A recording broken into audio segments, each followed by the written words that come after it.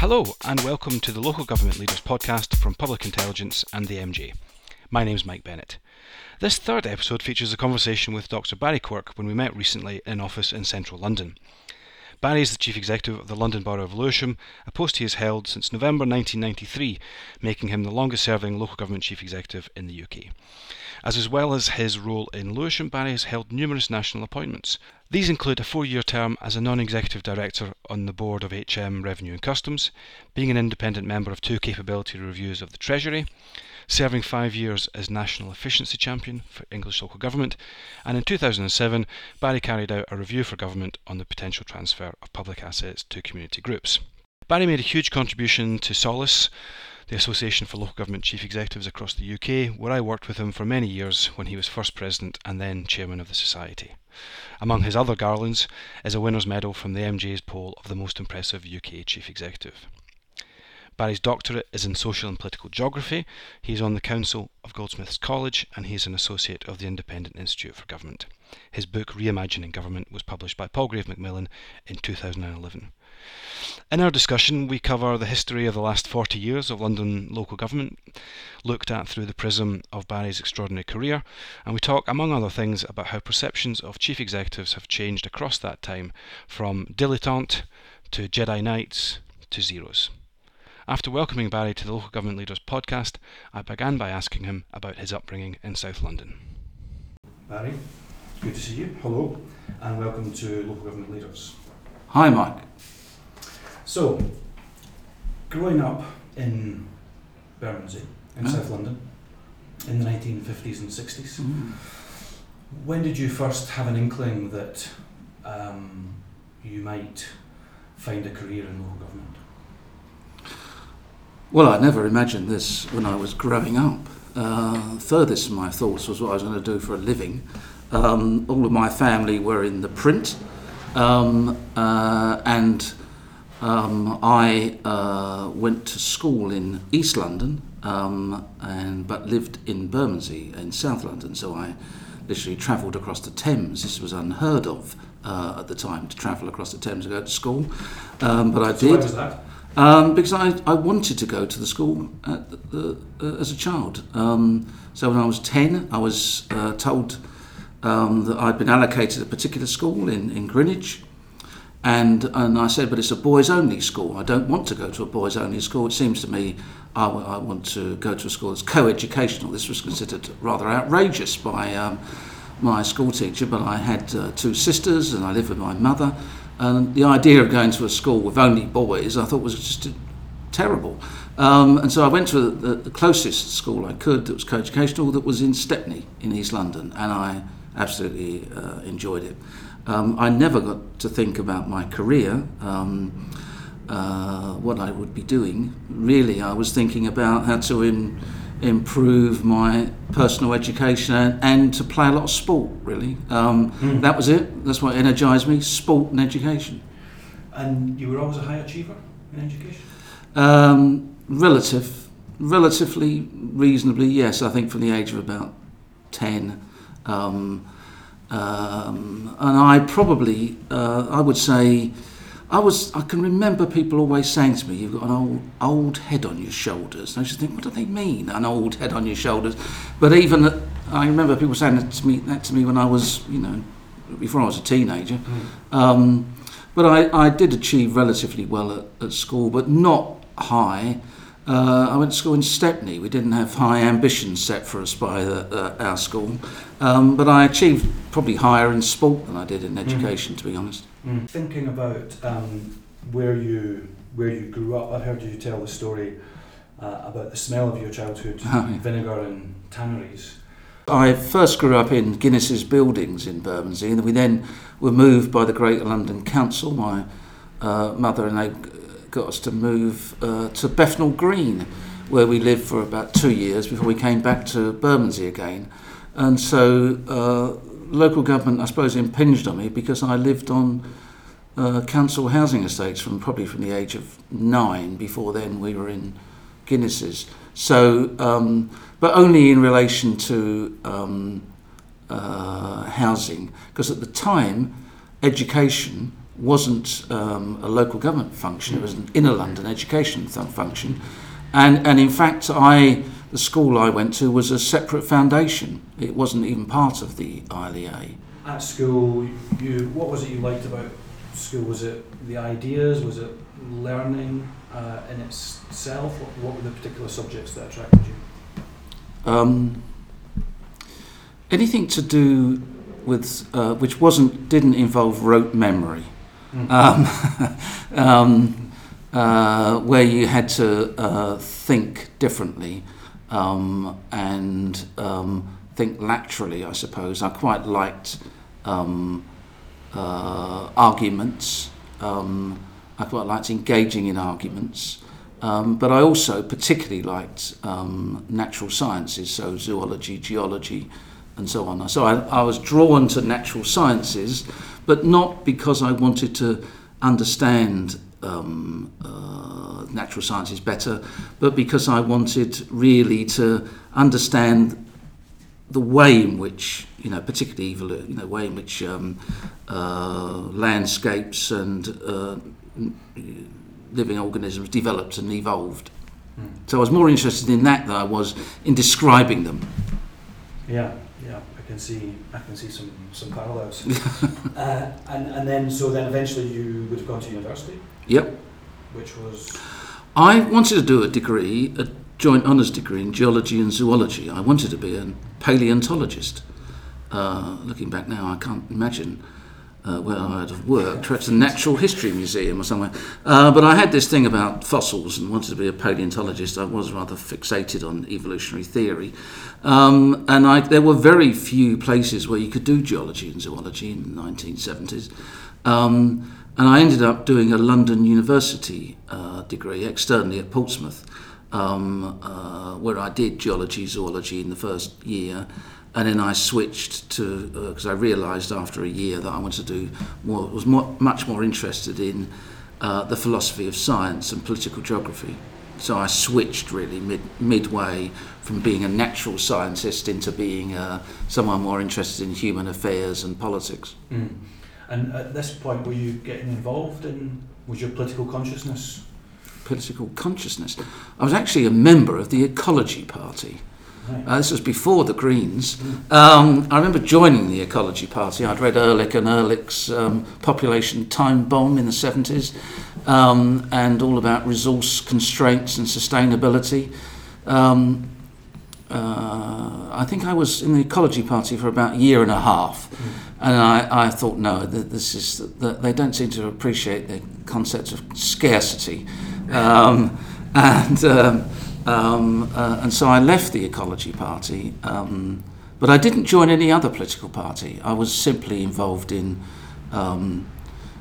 enjoying myself at university. I wasn't involved in politics at all. Mm. So when did you first get involved in local government following university?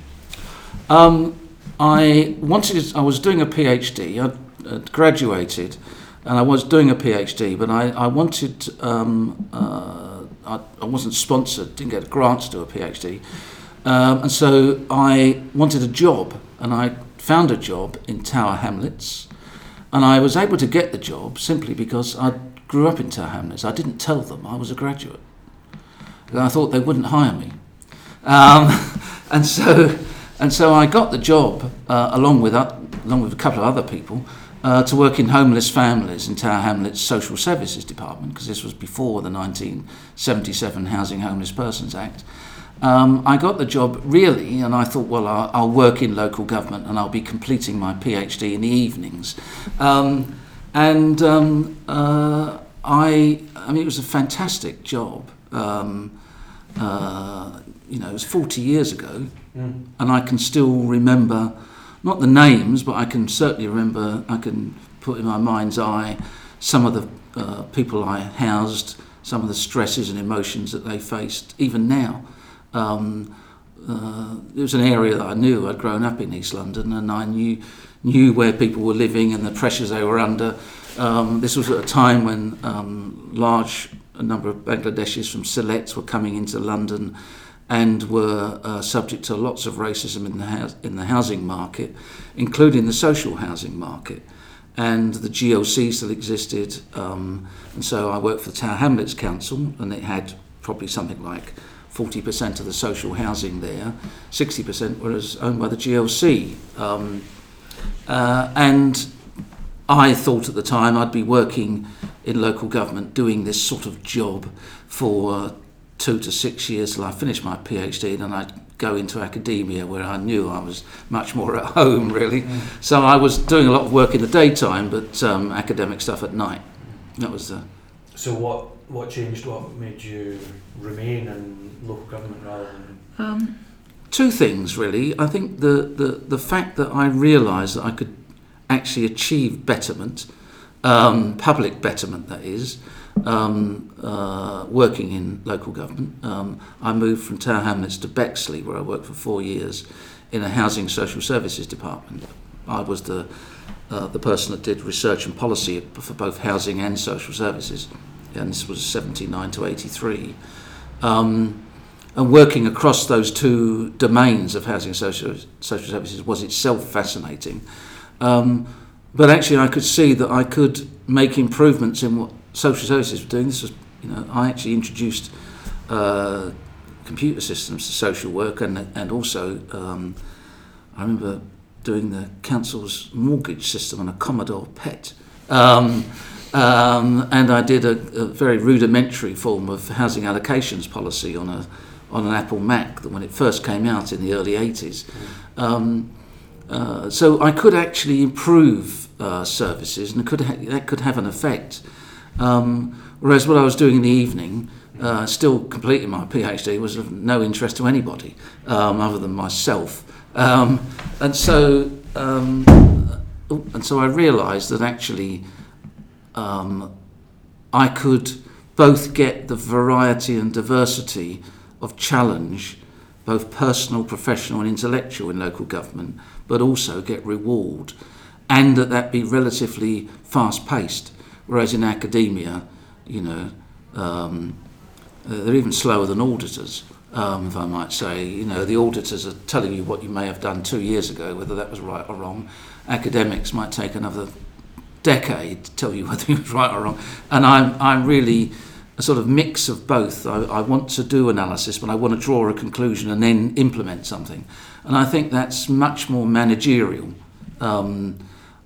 Although I came in through a sort of policy route, I felt much more managerial because I wasn't just analysing. I was analysing to draw a conclusion, to do something. So you've kept that interest in academia, but you've never regretted not going into it full time? No, I've never regretted it. But I have kept the interest, yes. I mean, I still read academic journals now.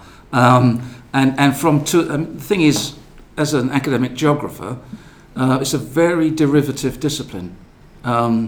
It basically looks at spatial, geographical patterns or absence of patterns, and tries to first to describe, and then to understand, and then to use them explanatory in relation to the economy, politics, social networks and life.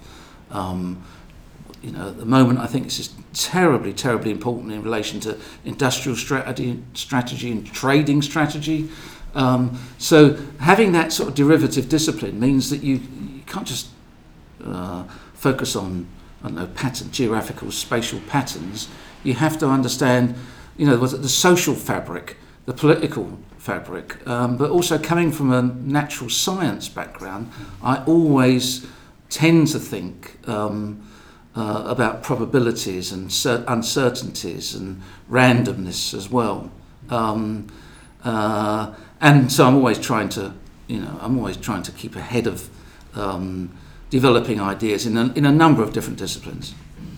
And thinking back to the politics of that time, what was in Tower Hamlets and Bexley, presumably very different political contexts, what are your memories and impressions of the national and the local politics and the interaction at that time?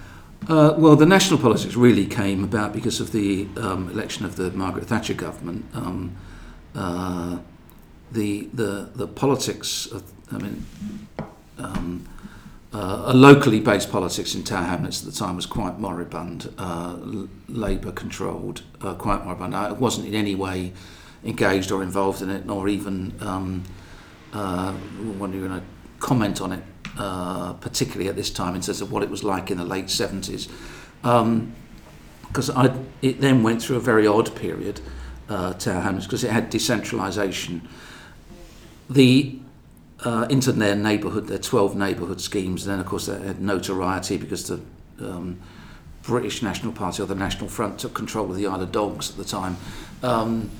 I do think that what happened was that the modernity that came about as a result of, and a lot of people wouldn't use this term in terms of Thatcherism, but I would say it was, the modernity that came from Thatcherism, which was essentially bringing private sector disciplines to public service. Yes, that came in, that was then applied in relation to the quasi-market approach to the public sector, with compulsory competitive tendering for local government. And you say modernity because it was breaking up traditional patterns? Yeah, very much so. It was breaking up. I mean, I could not in any way say that what I saw when I worked in the 1970s in the public sector was in any way something that should be retained. I thought some of the practices were complete producer-provider based, internalised, looked at their own needs rather than the public's needs. And I could see that this was ripe for change. And actually, there were many ways in which, first, compulsory competitive tendering, and secondly, what you might call the consumerism that came about in the John Major years, with customer charters and so on, which was all about desperately trying to get local government and the rest of the public sector to look outwards. I mean, this was used. If I remember, go back to John Stewart, who's Professor John Stewart at Birmingham. I mean, he developed this notion of the public service ethos, and was trying to develop a sort of non-Thatcherite approach, which was saying, look, yes, you do have to let go of this producerist mentality. That means you've got to have focus on what the public wants and what the public needs and what the public demands, not what you want to give them. And so I think that, Christopher Hood, who's written a book on central government, says that these were 3 decades of, he looks at it in a quite negative way and says these are 3 decades of new public management that had really little effect on the cost effectiveness of central government services. Well, he may be right, but in terms of local government services, I would say it dramatically changed the efficiency, the productivity, the citizen-centric character of local government services. And when I say it changed, new public management as an approach, I think it's got severe limitations, but I do think that it had an approach. So it wasn't so much what local government became, I suppose, because really in 1985, following the rate capping fiascos, local government became much more an administered part of central government, much more directed. I think it wasn't until 85 local government was still believing that it really commanded its own destiny in the localities by putting up rates at this level or whatever. It was from 85 onwards that really it became much more an instrument of central government policy. Some of the things that happened were really good. I think some things are absolutely dreadful. So 1985 really changed the character of local government. Yes, and look, at the time it does merit me, and I think I ought to say that from 1982 to 86 I was a Labour councillor in Southwark, and so I was elected in 82. I got involved in Labour politics, got elected in 1982. My daughter, my eldest child, was born the week I was elected. And I think I regretted being elected a month after being elected, because realised not only were things more important than what we seem to be focused on. Virtually every evening in Peckham Town Hall. But actually, political life was much more tribal than I expected, and that my personal approach to things was probably overly rational to be involved in the politics of the mid-1980s. But I was, moderately successful at it. I was involved in the rate capping things. I set the rates in Southwark. I personally advanced the rates in Southwark. And so I know a lot about that period, and particularly the period when, those 15 councils were taking themselves to the brink and trying really by not setting rates somehow to, this was a sort of self-harm strategy, I think, a community harm strategy, but somehow to try to change government policy. And I think really from 1985 onwards, local government has really been trying to see how it can implement government policy, not how it can destroy it. So do you think that strategy ultimately failed?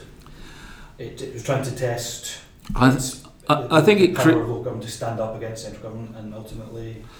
Well, it not ultimately failed. It was a failure from the outset, because most of us who were involved in this, most of the people deceived themselves in order to deceive others about what the strategy was, because the strategy of not setting rates is basically not gaining revenue, and therefore not providing services to the public that's local. And so what you're elevating is your political strategy against the government. You're elevating that above the duty to provide services to the public. This became, this was absolutely clear to me from the outset, and I couldn't believe this was a strategy that people were embarked on. But nonetheless, they were. And I think, but the raising of this political strategy to use councils to attack government in this way, I think, essentially enfeebled local government thereafter. Because it demonstrated their ultimate weakness and therefore enfeebled them relative to government. And I think it's done a 3 to 4 decades disservice to local government. But some would argue that it was a matter of absolute principle that we are the most centralised national state in the world, other than a couple of others that you best not mentioned. And that this was a piece of political theatre or education worth doing. I disagreed with that at the time, but some people sincerely believed it. So apart from that 4-year interregnum on Southwark Council as a councillor, where did your career lead next after Bexley?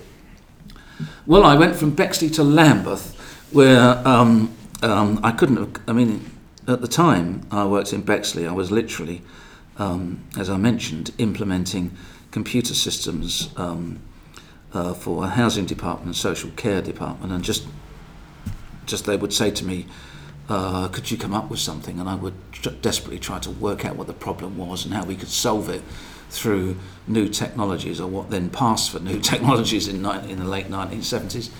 And I went to Lambeth, which basically didn't have a management culture at all. In fact, what I noticed was that the culture in Lambeth at the time was a counterculture based around the union, more than a culture that stemmed organisationally from the politicians and the management. And I would do an analysis of rent arrears. I remember doing an analysis of rent arrears to see whether or not localisation of rent arrear collection had been effective or ineffective. What was the degree of effectiveness of it? No one had done this before, and I said, well, I'll do it, and I just did it, and everyone went on strike. And they went on strike because I hadn't sought union clearance to doing this analysis. And I couldn't believe it. There was only me and the director that hadn't gone on strike, and I was a Labour councillor in the neighbouring authority, and all these people had gone on strike. And so what being at Lambeth taught me was how well, it was also, there were some really positive things at Lambeth, I have to say. So their social diversity agenda was brilliant. So I was doing work on the impact of housing allocation and the impact of not just housing allocations in terms of relets, but also housing investment for black minority, ethnic and white households. I did a statistical analysis which I published in 1983. And I also did a report on for them on the lesbian and gay communities' housing needs in 1984. Now, there are many councils haven't done this now. Good 30 years later. So Lambeth's social agenda was really, really good, and I learnt a lot from that about equity. I managed lots of staff, who were different, older than me, different gender than me, different sexuality, different ethnicity. I learnt an awful lot from that. What I didn't learn was about organisational and management culture. So in some senses at the cutting edge of modernity, and in other senses miles away. Yeah, absolutely. But that, and Lambeth at the time in the 80s, and Tower Hamlets to some extent, recruited a lot of people that wanted to work on the front line of public service. And I did, it was a place of great need. He wanted to work there, but it drew to it lots of people that also wanted to disrupt things and be political in their work. And so I found it very, very distressing, I have to say, because there was so much talent that was misdirected. And I felt at the time, there's an enormous amount of talent in a place like Lambeth, and it wasn't directed and focused and aligned to achieve good service outcomes and social results. And I often think that people in local government, you hear a lot about, chasing best practice. I always say, let's avoid worst practice. If you can avoid worst practice, people themselves intrinsically will try and find good practice. But I think the senior manager's job is to make sure that the whole organisation or their department of it or their service area is actually functioning effectively. And by that I mean that people are pursuing public service goals, not producerist goals. So, and then you arrived in Lewisham. Yes, I went to Lewisham. I was in Lewisham. I worked in policy. I was effectively the assistant director in housing in Lambeth, and I went to be a policy officer. And he said to me, "Why are you going to the chief exec's? It's the corporate centre. It's very dilettantish." And I thought that's quite interesting. His view was that the corporate centre was the people that did frippery and flippant stuff. Got involved in novice policies that would never work. Whereas housing, where I'd worked both in Tower Hamlets and Bexley and in Lambeth, actually did practical things. We built things and we let them and we repaired people's toilets and so on. Whereas I was going to the corporate centre. I went to Lewisham and found it to be a really pragmatic place, very, very pragmatic, not like anywhere I'd been before. It was both progressive and it wanted to achieve social change, not just in itself but in its communities. It had been led by a leader of a council, Andy Hawkins, who'd been the leader for 18 years, who was the Labour leader, who was the deputy leader of the AMA, and who his background was he was a professional HR person at, I think, Shell. So he'd grown up in the private sector. He was a conscientious objector in the war. He'd learnt under Herbert Morrison, and he was inspiring, absolutely inspiring guy. And he really was the person that got Steve Bullock involved in Labour politics in Lewisham, and is certainly an inspiration to Steve and many others as well. And being in a council that was terribly pragmatic, that was also had gone through, just as Lambeth had, lots of disquiet about racial injustice in South London because of New Cross fire in the early 80s, the National Front marching through New Cross. So it had addressed racial justice issues in a very community-based and positive way. And I was really drawn to that. I thought this was an excellent place. But after a while, I realised that I was just the clever guy crafting policy. And I didn't really want to do that. I wanted to, whereas in housing I had developed and managed things, in just crafting policy. Do you think your Lambeth colleague was right? He was, I think he was. He was a bit right. Yes. Do you wonder whether that still applies to any chief executive offices these days? I don't know. I don't know. They're dilettantish. No, I don't. I don't think, not now in 2017, but certainly at the time, because I think things. Things have changed dramatically since the crash. It's in 2010, yes. Absolutely dramatically. But at that time, early in my career, I would say, we really didn't appreciate how much money we were spending, and we were just really trying different policies, whether they're economic development policies or social policies or whatever.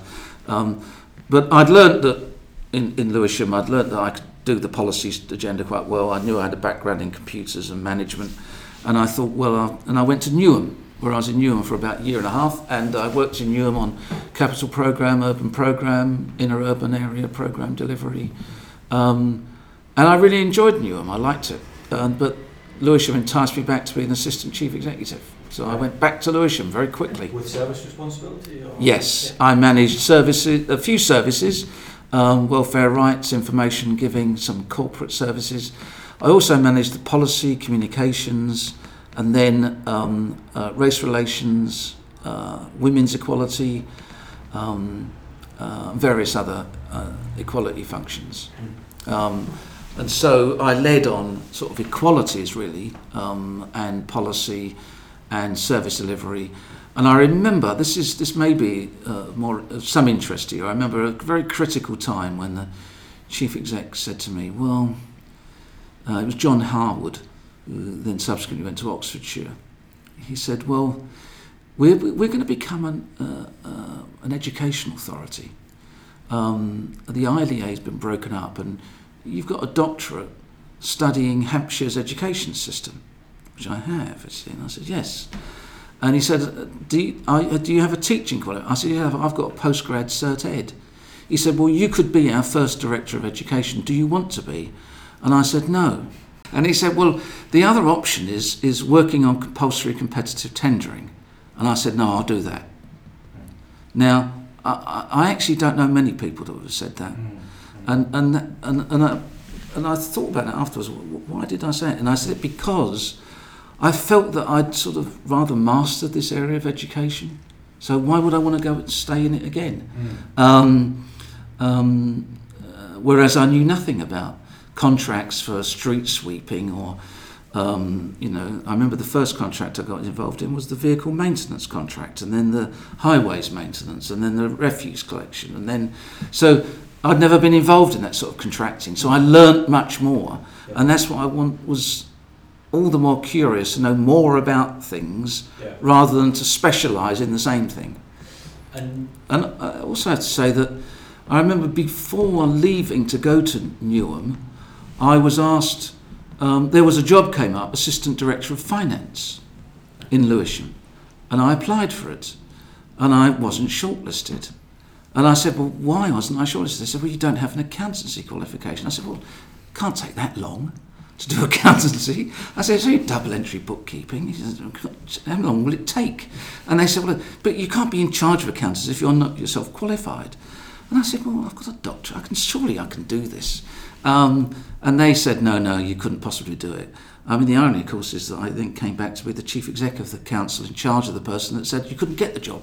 But I was always looking to do something that I wasn't expert in. Yeah. And CCT, it wasn't being resisted in Lewisham? It wasn't resisted. No, it wasn't resisted in the way it has elsewhere.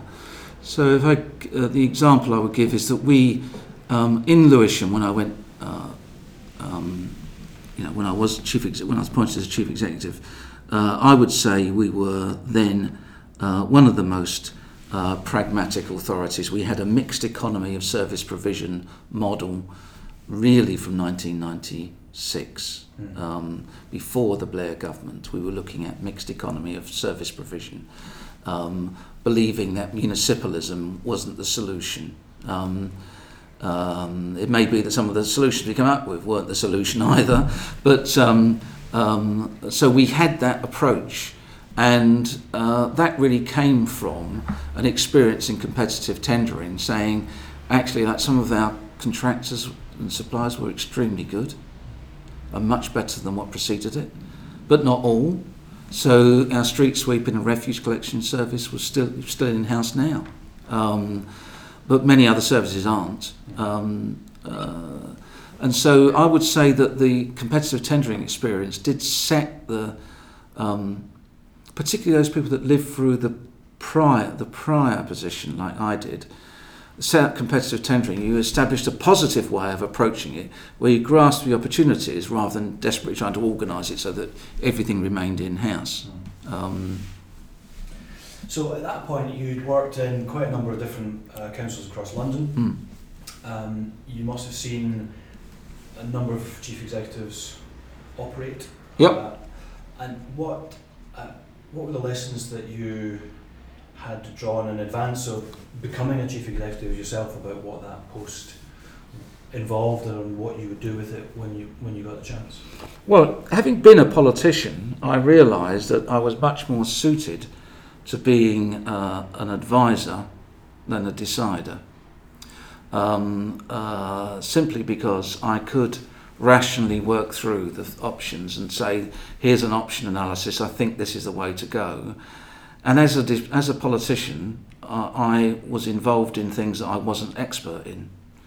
And I was very angry about people who spent their daytime working in housing like I did and spent their evenings being on a housing committee.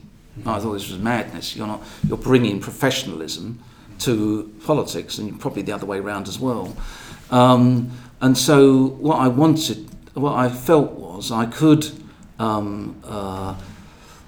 use some of the, I suppose, analytical skills and the academic analytical skills I had across all the different services. But when I looked at people that were chief executives, and I was in my mid-30s, I think I applied for my first chief exec position when I was 37. That's right, 37. And when so you applied for a chief exec post before. Yes. And I was told by the leader of the council 10 years later that I came within one vote of getting it. It was a Labour borough in outer London, and I would have been appointed then. I suppose that would have been in 91. So something like that. When I became a chief executive, 8 of London's chief executives were also the director of finance. Not they had been, they were also the director of finance. 3 were lawyers as well. So this was before the separation of responsibilities at the top level. And an awful lot of people, therefore, had an approach to being a chief executive, which was all about what I would call fiscal control, budgetary control. Because the models at the time about the roles of the centre were all about strategic coordination or strategic control, and the balance between control and coordination, and the extent to which you delegated and didn't delegate, and whether you delegated budgetarily or did you delegate service functions.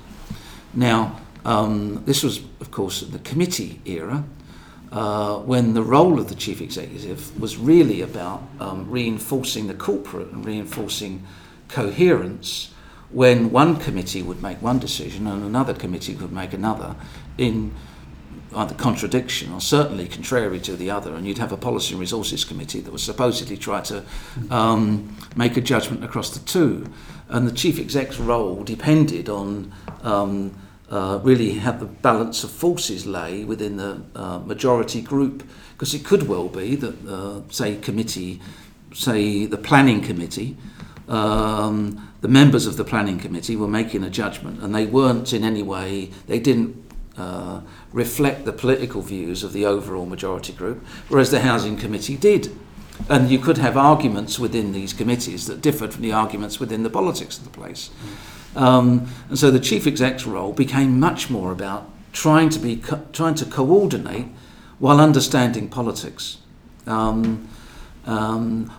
trying to control budgets in areas where the politicians weren't controlling. Yeah.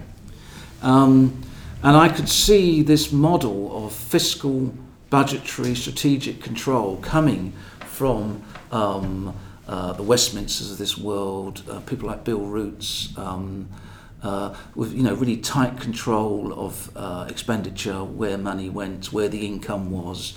Where I'd worked in Bexley, controlled the chief executive was an auditor, extremely capable. His view was there's 150 services, the worst 25. I don't care. There must be a worst 25 as long as they're the right 25. He had this sort of very arithmetical view about success and failure. He wanted the right ones to succeed and not the wrong ones. And I said, well, who are we to decide what's right or wrong? Surely the politicians should be deciding, not. But at the time, I think the role of chief executives was much more about gradually getting strategic control.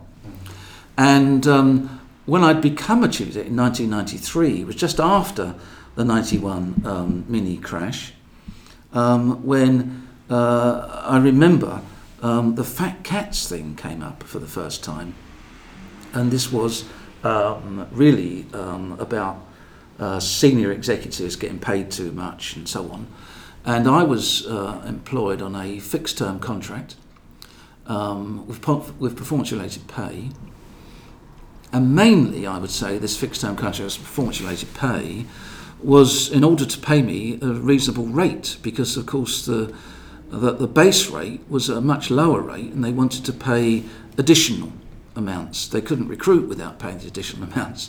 Now, this fixed-term contract approach, I think, probably went into the late 90s. I had 2 renewals of contract before it was made permanent. But this, this took off in New Zealand, in Australia. It started in the UK.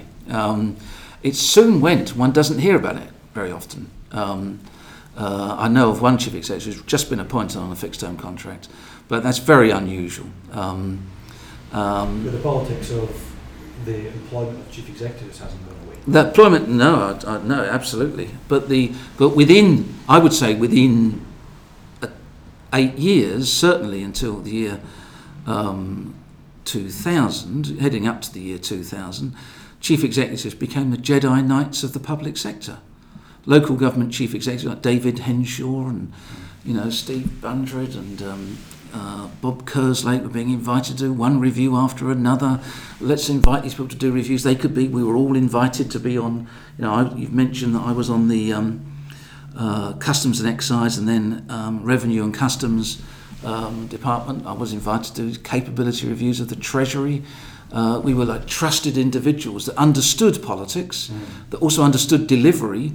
And so we could be invited into the inner sanctums to helpful, challenging but helpful critiques of how civil service could change.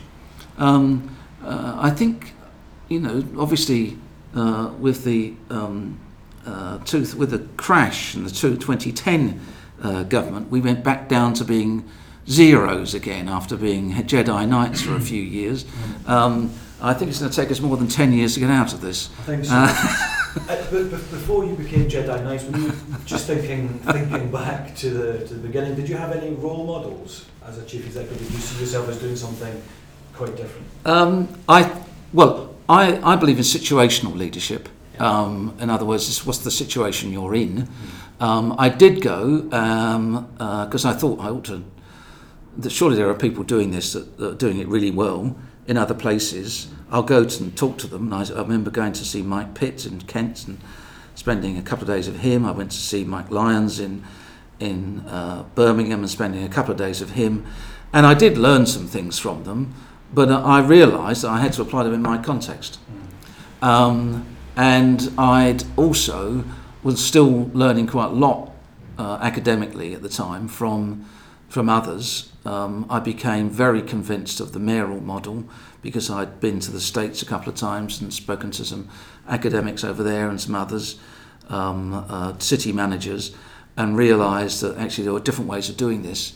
And so I was always on the lookout for, what places seem to be doing it well, and who's doing it. Is it and generally I think it is a progressive coalition of politicians and managers who want to achieve positive change in our area. And it doesn't take many people. It probably takes about 10 politicians and about 20 managers.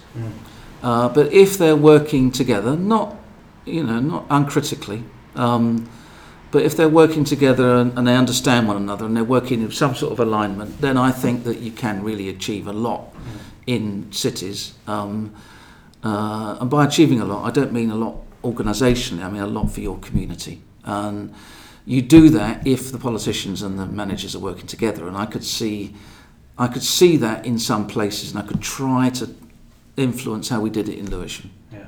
But it's, there's no alchemy, there's no magic ingredient. Let's try and do what Mike Lyons did in Birmingham and apply it because actually, we've got different people than he's got, and we've got very different circumstances, and our heritage and legacies are different, and our inertia is different. But nonetheless, there are things we can learn from it. And I was always open to that. The people in London, I think, were very good at the time. I mean, I learnt a lot from people like Steve Bundred, because he and I were complementary, really. I was much more a social policy person. He was much more about fiscal and budgetary control. We learnt a lot from each other, I have to say, sort of sharing ideas. But there was others as well. There are many good people, many very, very good chief execs I've learnt from, but other specialists as well. And on that relationship between the chief executive and a leader or a mayor, so you've said there's obviously a very important distinction between giving advice and making decisions, but also that relationship exists within a situation of a particular context. But is there any advice, any reflections that you would pass on to today's generation? I think that the chief executive is the complementor. By that I mean you've got to develop a complementary approach with the leader while being yourself. And so if you differ in style and approach from the leader or the mayor, then you've got to work out ways whereby you're adding value. Not saying, well, I want to be my authentic best self, and actually this crowds out the leader's opportunities or the mayor's opportunities. I think, well, you are the complementor. So you have to work with the leader that you have. It may not be the leader that appointed you.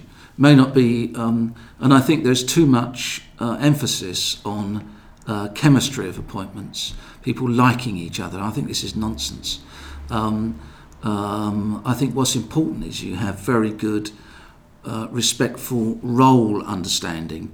That I understand the role of the political leader understands my role, there's an overlap, we understand how we operate in the overlap, I know what to do, he knows what to do, we check with one another, that's right. There's always elements of cross-dressing where the politician meddles in management and the manager steals public interest decisions, steals political decisions. I think it's the respect. It's only really the perspective of the chief executive and the leader that understands. There's too much. There's a bit too much cross-dressing going on here.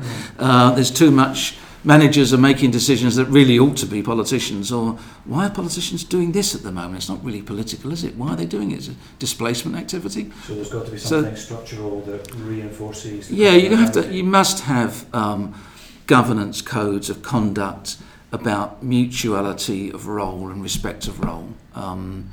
But and I don't think. I remember having a great conversation with a person I had the highest respect for, which is Simon Milton, when he was the leader of Westminster, about, and he was talking to me about he was talking to me about myself and how myself working in a sort of Westminster environment. By that he meant a Westminster Council, a conservative environment. I'd done most of my career in a Labour environment. I'd been a Labour politician, and we were talking about the importance of respecting role rather than any sense of being party pre or connecting with some political agenda. And I think it's absolutely critical. There's far too many people who are assuming that they appoint someone who they like, who agrees with them emotionally, and who can functionally do their role. I think that's not enough. Looking back, what are the achievements that you're most proud of?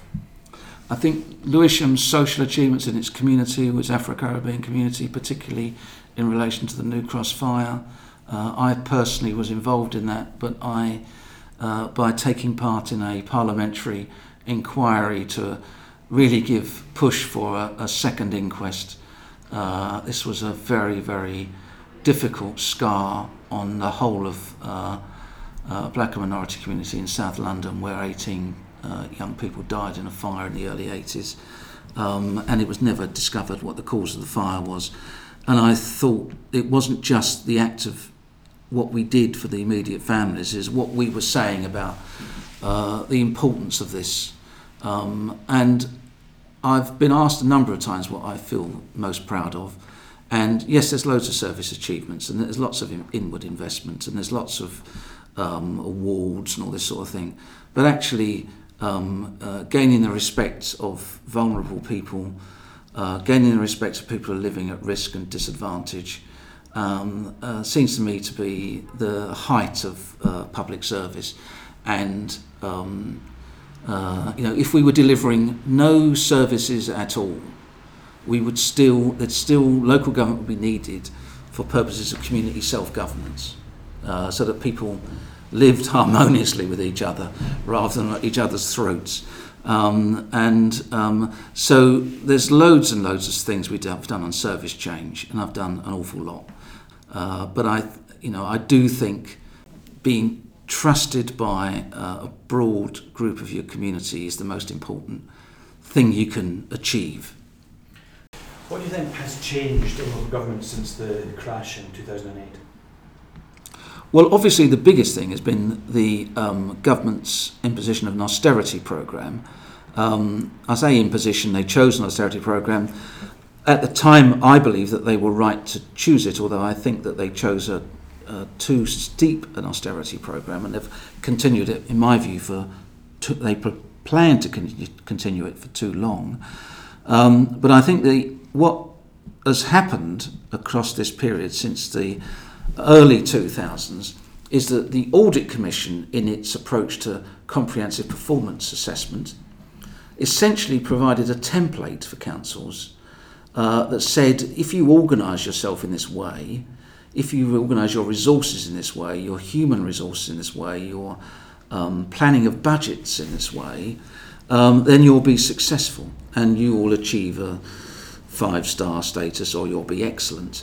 And so this encouraged really a process of convergence where people copied the best, or they learnt from the Audit Commission process or the Ofsted process. And that process of convergence meant you went from one authority to another, and things were organised roughly the same, people were doing roughly the same thing, and they were pursuing the same sort of strategies. Since 2010, with the abolition of the Audit Commission, and the sense that local government could solve its own problems and was masters of its own destiny, I think what's happened there's been much greater divergence. Not only has there been much greater challenge, because in the previous 10 years, local government was actually spending more money each year, doing ever newer things, probably the zenith of that being Total Place. Thereafter, it was spending less money each year, trying to do the same things, but not having anyone to copy, and not having any model to copy. And therefore what you had was this divergent approach, or divergent approaches. And I think at some point we've gone from almost divergence to disarray, where literally councils can make up something and say, well, we're doing this in our locality because this is what locally we think's right and this is what locally we think's needed, when actually there's maybe no evidence to support this at all, other than it's the predilection of the senior managers and the politicians that happen to be there. And there's no one to say, actually, the evidence is that this is wrong, and that you're pursuing the wrong path. Now, I'm not saying that convergence was absolutely right, but I think a divergent approach which enables any flowers to bloom may be a wasteful one. And was another feature of that in the 2010 government that DCLG had an approach which was they saw local government as hubristic and had to be kind of put back in their box. And on the other hand, coming out of the Treasury, there was the idea of the Northern Powerhouse that had a vision for growing a new kind of local government based on broader coalitions and new forms of leadership. I think it wasn't until the 2010, it wasn't until the George Osborne Chancellorship really that sub-regional economics or regional economics and sub-regional economics came to the fore. Obviously, there was a period under Labour where regionalism, but that was almost like regional politics, it wasn't regional economics. But the sort of regional economics and sub-regional economics came to the fore under the Osborne era. And I think that did, and that made a lot of sense in Manchester, where, of course, all the authorities, to some different levels, all the authorities there working in concert, led by Manchester City Council, could act regionally in ways that are very difficult in other parts of the country. And I think this sort of regional economic agenda, really, which is much more a city's agenda, really. It's not a English agenda. It's not a conservative agenda. It's not really a natural English conservative agenda, which is much more about how to connect the Shire County growth with the cities that they're adjacent to. That agenda, I think, did play to local government and did mean that a lot of senior chief executives were appointed from to, in a sense, work on the local economy. Now, I would argue that the scope for so doing is marginal, and that many of them were essentially chasing, very small fraction of mobile capital around parts of the country. But nonetheless, I think focusing local government on having a healthy economy is very positive. But I think it's resulted in some councils being overly, excessively optimistic about what they can achieve in their localities. But I do think reconnecting local government at an above individual local authority level to their economy is the right thing. And if that's the case, then what future local government in today's context? Well, I think the future of government is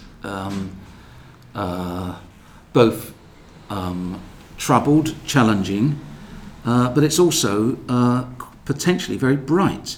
That's because I think that we're in a very odd era.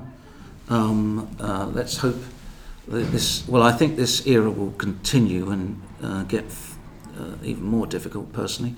That's because I think that social media is producing a sort of distracted age.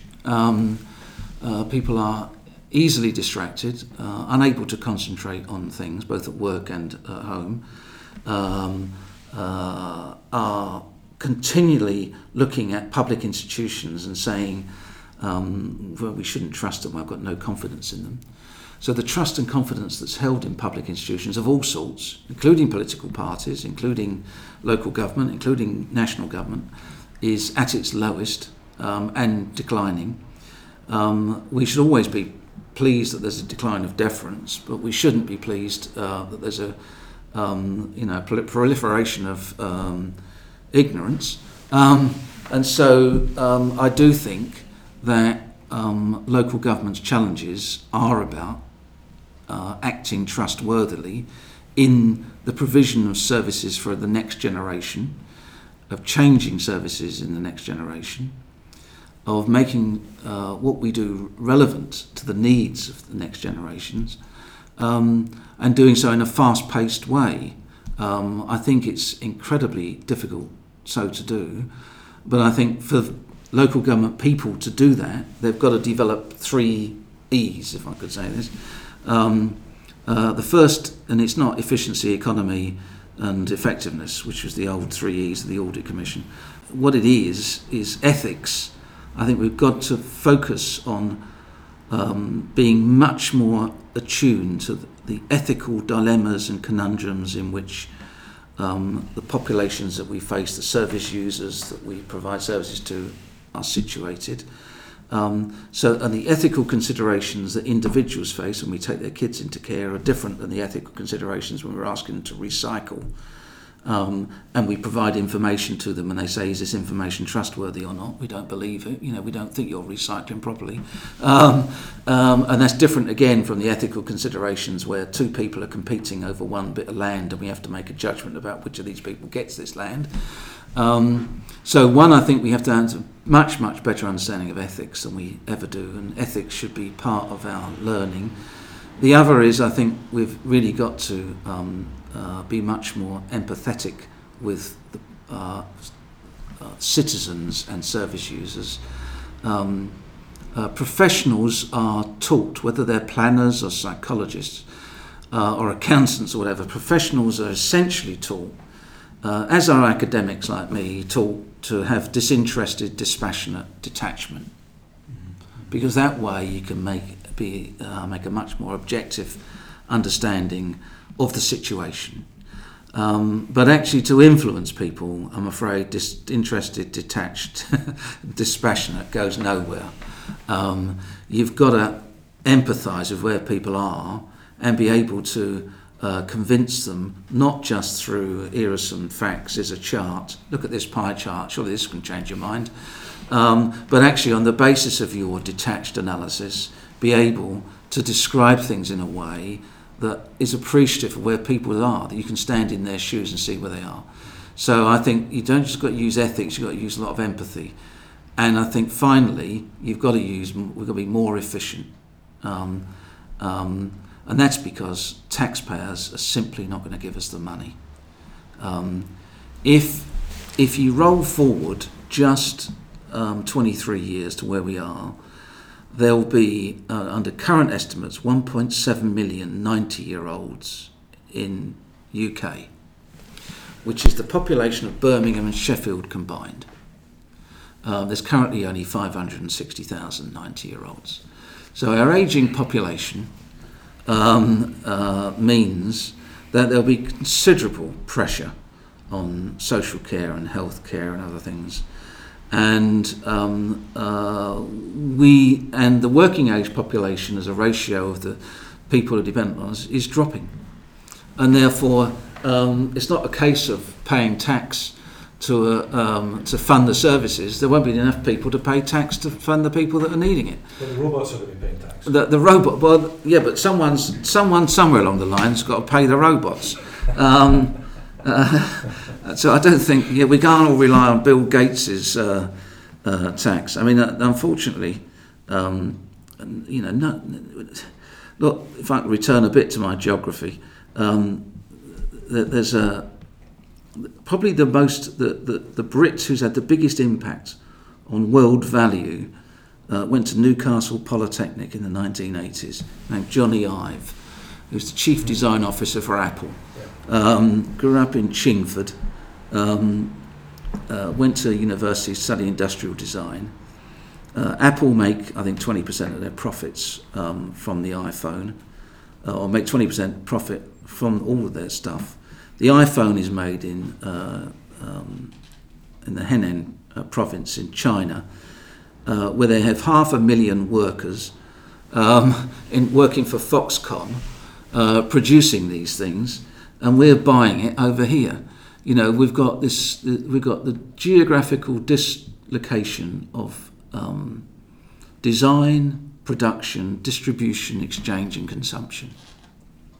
You can't buy anything that was made locally because very, very little stuff is. We are incredibly dependent on an ever more globalising world where value we can't control. and all we want is public services to be ever more effective. And they're going to have to be ever more effective on a dwindling working age population. And to do that, we've got to be incredibly efficient. And I think this challenge of being ever more efficient by self-service, by not being there, by getting people to do things themselves, is going to be a real challenge for local government people going forward. But if they can't understand ethics and they can't conduct themselves in an empathetic way, they're not efficient, they won't cut it. And on that summary of the zeitgeist, Barry, it's been a pleasure. Thank you very much. Okay. That's pretty much it for the latest edition of Local Government Leaders. Thanks so much for listening to my conversation with Barry Quirk, Chief Executive of the London Borough of Lewisham, and still a Jedi Knight. If you have any feedback, comments on the series so far, please do get in touch. I'm on Twitter at BennettMike, or you can email me at mike.bennett@publicintelligence.co.uk. Please subscribe via iTunes, download from SoundCloud, where you'll also be able to find my conversations with Gary Porter, the Conservative Chairman of the LGA, and Jim McMahon, Labour's National Local Government Spokesman and a parliamentary candidate, defending his seat in next month's general election. Local Government Leaders is a regular series, and we have a strong pipeline of leading figures from local government lined up for future episodes. If you're interested in supporting or sponsoring the series, please be in touch. Thanks again for listening to the Local Government Leaders podcast, which is produced by Public Intelligence and the MJ. My name is Mike Bennett, and I hope you will tune in again soon for the next episode, where I will be in conversation with Baroness Scott, Jane Scott, the leader of Wiltshire Council.